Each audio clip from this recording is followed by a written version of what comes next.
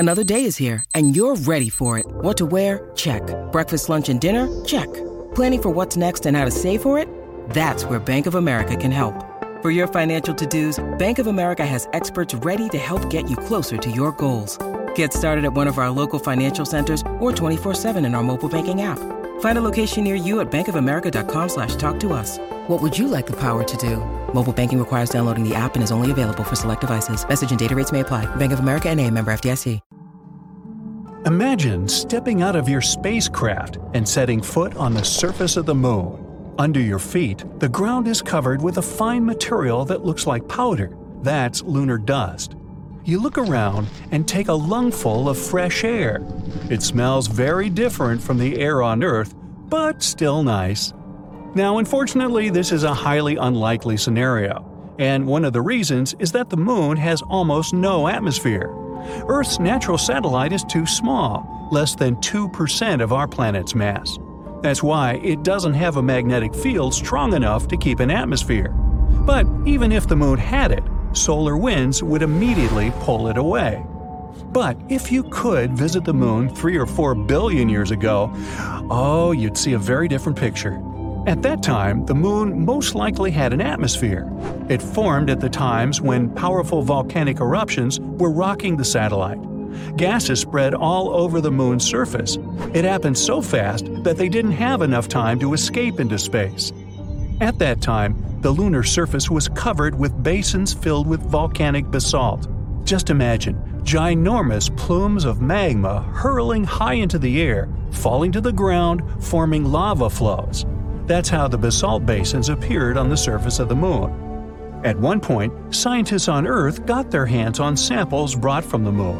They found out that lava flows there contained not only carbon monoxide and sulfur, but also the building blocks of water. Thanks to these samples, researchers managed to calculate the amount of gas that rose and formed the atmosphere. It became the thickest around 3.5 billion years ago and existed for about 70 million years. After that, poof, the atmosphere was lost in space. But the coolest thing?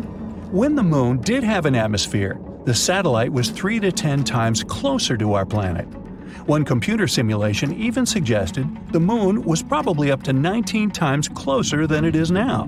The distance between it and our planet could be 18,600 miles, while these days it's around 240,000 miles. That's why the moon looked much bigger in the sky. Unfortunately, at that time, not even dinos were around to admire the view. Neither was I. At the same time, the most recent studies have confirmed that our moon actually does have an atmosphere. It's composed mostly of hydrogen, neon, and argon, and contains some very unusual gases, like potassium and sodium. You can't find them in, let's say, the atmospheres of Mars, Venus, or Earth. Sadly, such an atmosphere isn't suitable for us oxygen-dependent creatures. But guess what? There's loads of oxygen on the moon. I know, it must sound confusing, but the thing is, this oxygen isn't in its most common gaseous form. It's trapped in a layer of rock and dust covering the surface of the moon. This layer is called the regolith, and it contains up to 45% oxygen. So, does it mean that if people learned how to extract this oxygen, we would be able to live on the moon? Not so fast. When you need mealtime inspiration, it's worth shopping Kroger, where you'll find over 30,000 mouth-watering choices that excite your inner foodie. And no matter what tasty choice you make, you'll enjoy our everyday low prices, plus extra ways to save, like digital coupons worth over $600 each week. You can also save up to $1 off per gallon at the pump with fuel points. More savings and more inspiring flavors make shopping Kroger worth it every time. Kroger, fresh for everyone. Fuel restrictions apply.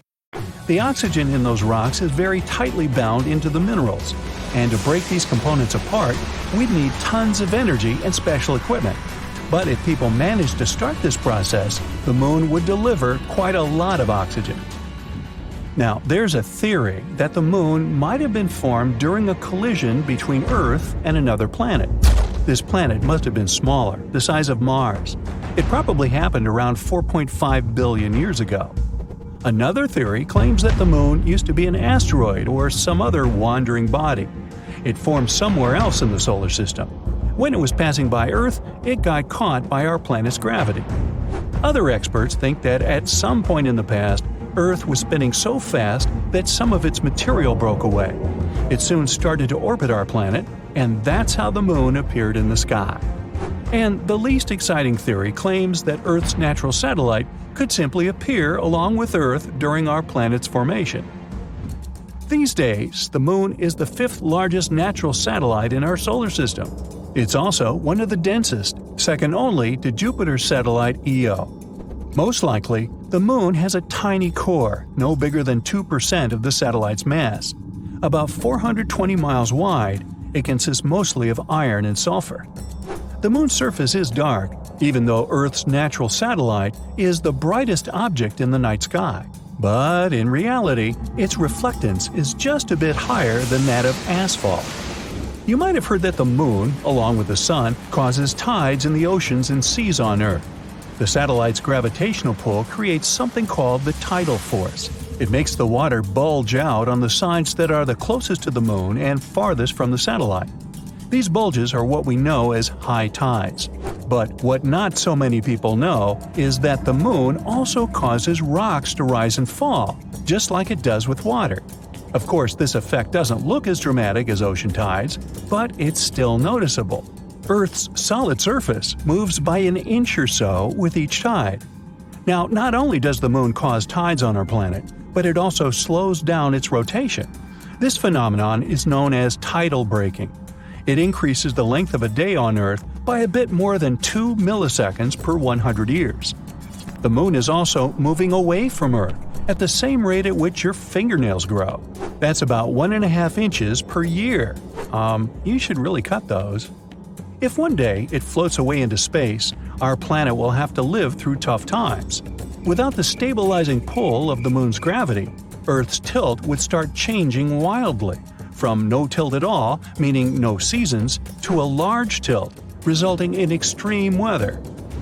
Since the Moon doesn't have an atmosphere, nothing protects it from extreme temperatures. It gets incredibly cold on the night side, minus 390 degrees Fahrenheit. Meanwhile, the sunny side is literally boiling, with a temperature of 250 degrees Fahrenheit. Another thing the Moon can't protect itself from without an atmosphere is meteorites. That's why the surface of the satellite is dotted with craters. For comparison, there are about 190 identified impact craters on our planet. Many of them are hidden by vegetation or covered with water. But if we speak about the Moon, the number is so much greater, several million, and around 5,000 of them are more than 12 miles across.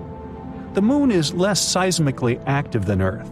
That's why these craters and other ancient formations stay in perfect condition for centuries. But even though the Moon's surface is mostly dormant, Earth's natural satellite still experiences moonquakes. They start several miles beneath the surface. One theory suggests that they may be happening because the Moon is shrinking as its insides are cooling. Scientists say the Moon has become around 150 feet skinnier than it used to be several 100 million years ago. So, how does it work? Well, picture a grape turning into a raisin. It wrinkles while shrinking. The same is happening to the Moon. It's shrinking and it's wrinkling. But unlike a grape, the Moon doesn't have any flexible skin. Its surface is hard and brittle. So, as the Moon gets smaller, the crust cracks and breaks. Its sections get pushed over neighboring parts.